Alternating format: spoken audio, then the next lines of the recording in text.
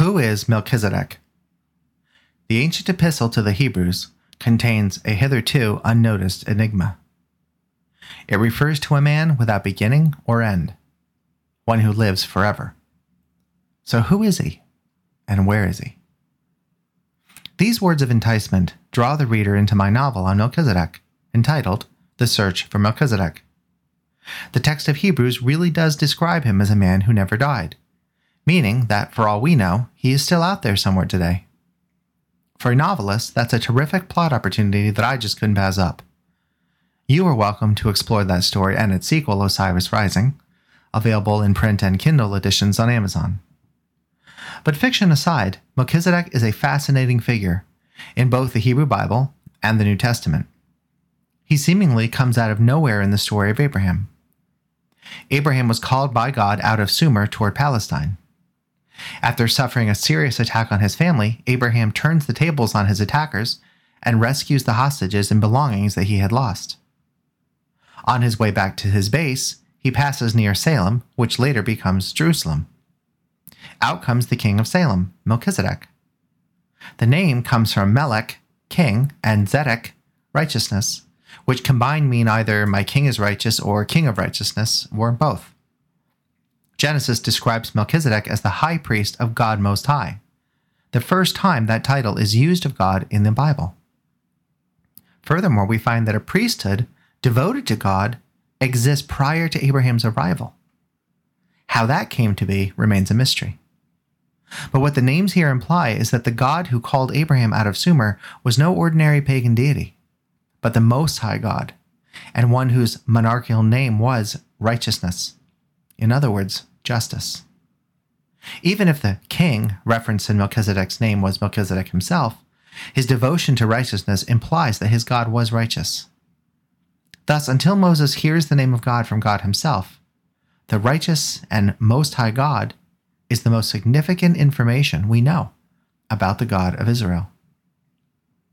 What happens next is even more significant, for Melchizedek blesses Abraham and breaks bread and pours wine for him, the first Eucharistic imagery in the Bible, all the way back in Genesis. Melchizedek's priesthood is thus enacted both through blessing and through something like a pre-Eucharistic Mass. At that point, Melchizedek drops out of the picture, and we don't hear about him again until hundreds of years later in the book of Psalms. Psalm 110 is one of the most famous messianic psalms, even cited by Jesus in reference to himself as being of the line of David, but nevertheless greater than David, where he says in Matthew 22, "The Lord says to my Lord." If you follow along the rich messianic imagery and prophecy in Psalm 110, you'll suddenly come to line 4 with the phrase describing Messiah, quote, "You are a priest forever, after the order of Melchizedek." This is the first hint that Melchizedek was no normal human mortal, since the immortal Son of God was to be a priest like him, rather than a priest like Aaron and Aaron's Levite descendants. That is the conclusion drawn by the writer of the New Testament book of Hebrews too, who links Melchizedek as archetype to Jesus. Jesus is both king and priest, king from the tribe of Judah, and priest, not from Aaron and the Levite tribe, but of the order of Melchizedek. Why and how is Jesus a member of the Melchizedek priesthood? Hebrews 7:17 makes it very clear. Jesus earned his status as a Melchizedek priest by order of his possession of a life that could not be destroyed. In other words, Jesus defeated death in his resurrection, just as Melchizedek too never died.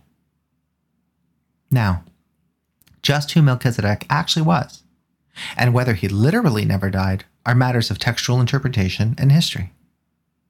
History offers us no clues here, but the texts leave open the possibility that Melchizedek is a pre-incarnate manifestation of the Son of God, what we call an epiphany, something that especially fits given the pre-Eucharistic enactment to Abraham. It feels very similar to Jesus at the Last Supper, as well as at the house in Emmaus after his resurrection. On the other hand, once being a priest after an order of oneself is a little strange, leaving open the possibility that Melchizedek is someone other than the pre-incarnate Son of God. given that the Hebrews 7:3 text offers no lineage for him, quote, no father, no mother, as well as no origin story, quote, without beginning of days, as well as no mortality, quote, without end of life, it's also possible that Melchizedek is an angel. But both the epiphanic and the angelic interpretations appear to run afoul of the fact that Melchizedek is apparently the temporal king of Salem. Angelic appearances and divine epiphanies just come and go, leaving us to wonder if Melchizedek isn't a human being after all. A contemporary of Abraham, whose offices included the king of Salem, as well as high priest of the Most High God. If he was human, then we have to be intrigued, both by his being a high priest of an unknown priesthood, as well as his apparent immortality. Let's start with the enigmatic priesthood. The fact that information about God was known to people prior to Jesus, prior to Moses, and even prior to Abraham should come as no surprise. For first, natural reason is well able to discover God's nature and eternal goodness. But second, since a priesthood suggests a divine intervention and establishment, we have to remember that God may well have had contacts with human beings for which we have no continuing record. The pagan messianic prophecies suggested by Justin Martyr are a case in point, though they were recorded, of course. Still, we should never just assume that everything that God has ever had to reveal to the world should be known to us. We know what we need. They received what they needed. So that leaves us with the origin and immortality problem for Melchizedek, if he is a human being. How can a human being have no parents? Taken literally, that is troublesome. Taken metaphorically, less so. For perhaps, since Melchizedek's parents aren't recorded, they are considered as irrelevant to his identity and office. The same might be said about his death, that perhaps the fact that no death is recorded is meant to mythically symbolize immortality. However, the fact that Jesus is said to be a priest after his line, a line that literally never dies, might push us more toward the interpretation that Melchizedek didn't die after all. And that brings us full circle to where we began. If he is out there, who is he? What is he doing? Why was he given immortality? You can have a look at my own speculation on the matter by reading The Search for Melchizedek yourself. And that's our Unsettled Mind question for today from your very own friendly philosopher, Dr. Jeffrey Teal. For lots more, come visit me at questionsfromtheunsettledmind.com or at jeffreyteal.com. That's JEFFREYTIEL.com.